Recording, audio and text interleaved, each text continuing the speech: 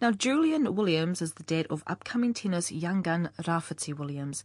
And Julian is, of course, one of his main supporters. He spends a lot of time, effort and money to get him playing against the top players. He talks about why it's important to nurture obvious sporting talent. There's the pānui that we can hear in the background, just the ongoing notice board. Oh, here we go.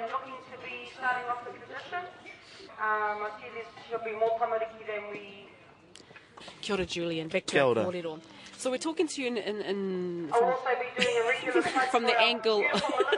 Maybe I should move, but I've got a really good view where I am. I can see all the tennis games.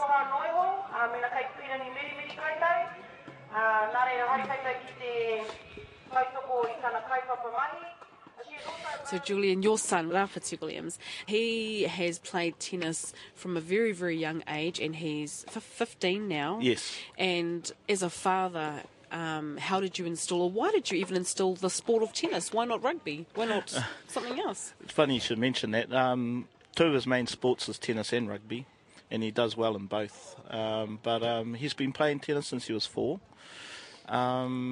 His grandfather actually spotted his hand-eye coordination.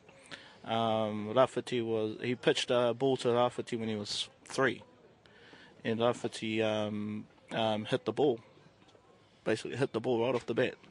It was actually Rawhiti's auntie, Karina Williams. She sadly passed away in 2005.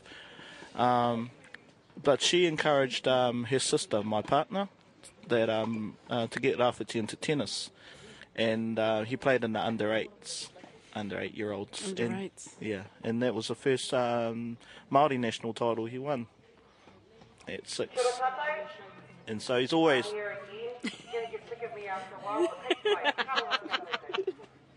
Don't you just love Māori announcements?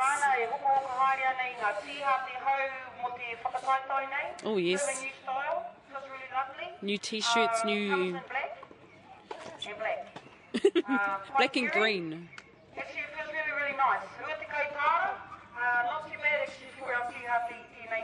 Ai, kia ora, kia ora, kia ora. Yeah, it's called edit. It's all good.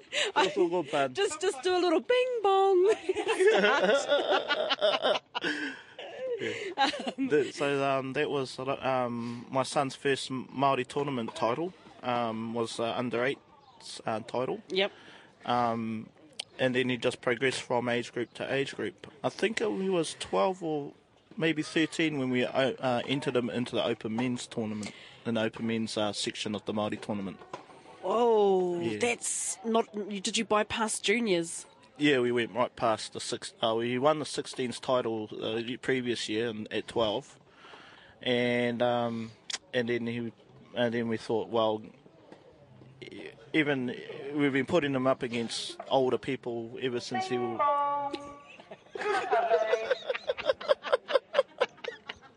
We have wonderful new caterers with us this year. Hot chips, hot dogs, toasted sandwiches, full rolls, biscuits. Not good for athletic bodies. And savouries. She also has FPOS, who's started ever for us. Kia ora. Ding bong. Oh, it's hilarious. As a dad, is it an expensive sport, or is it an expensive thing to mould your child as a potentially professional sportsman? Yeah, it is expensive. We, as a family, we love tennis. We love tennis. We love tennis and rugby, of course, but we find that tennis doesn't get the same financial support as rugby, and for that matter of fact, netball. But it's the highest participation sport in the world.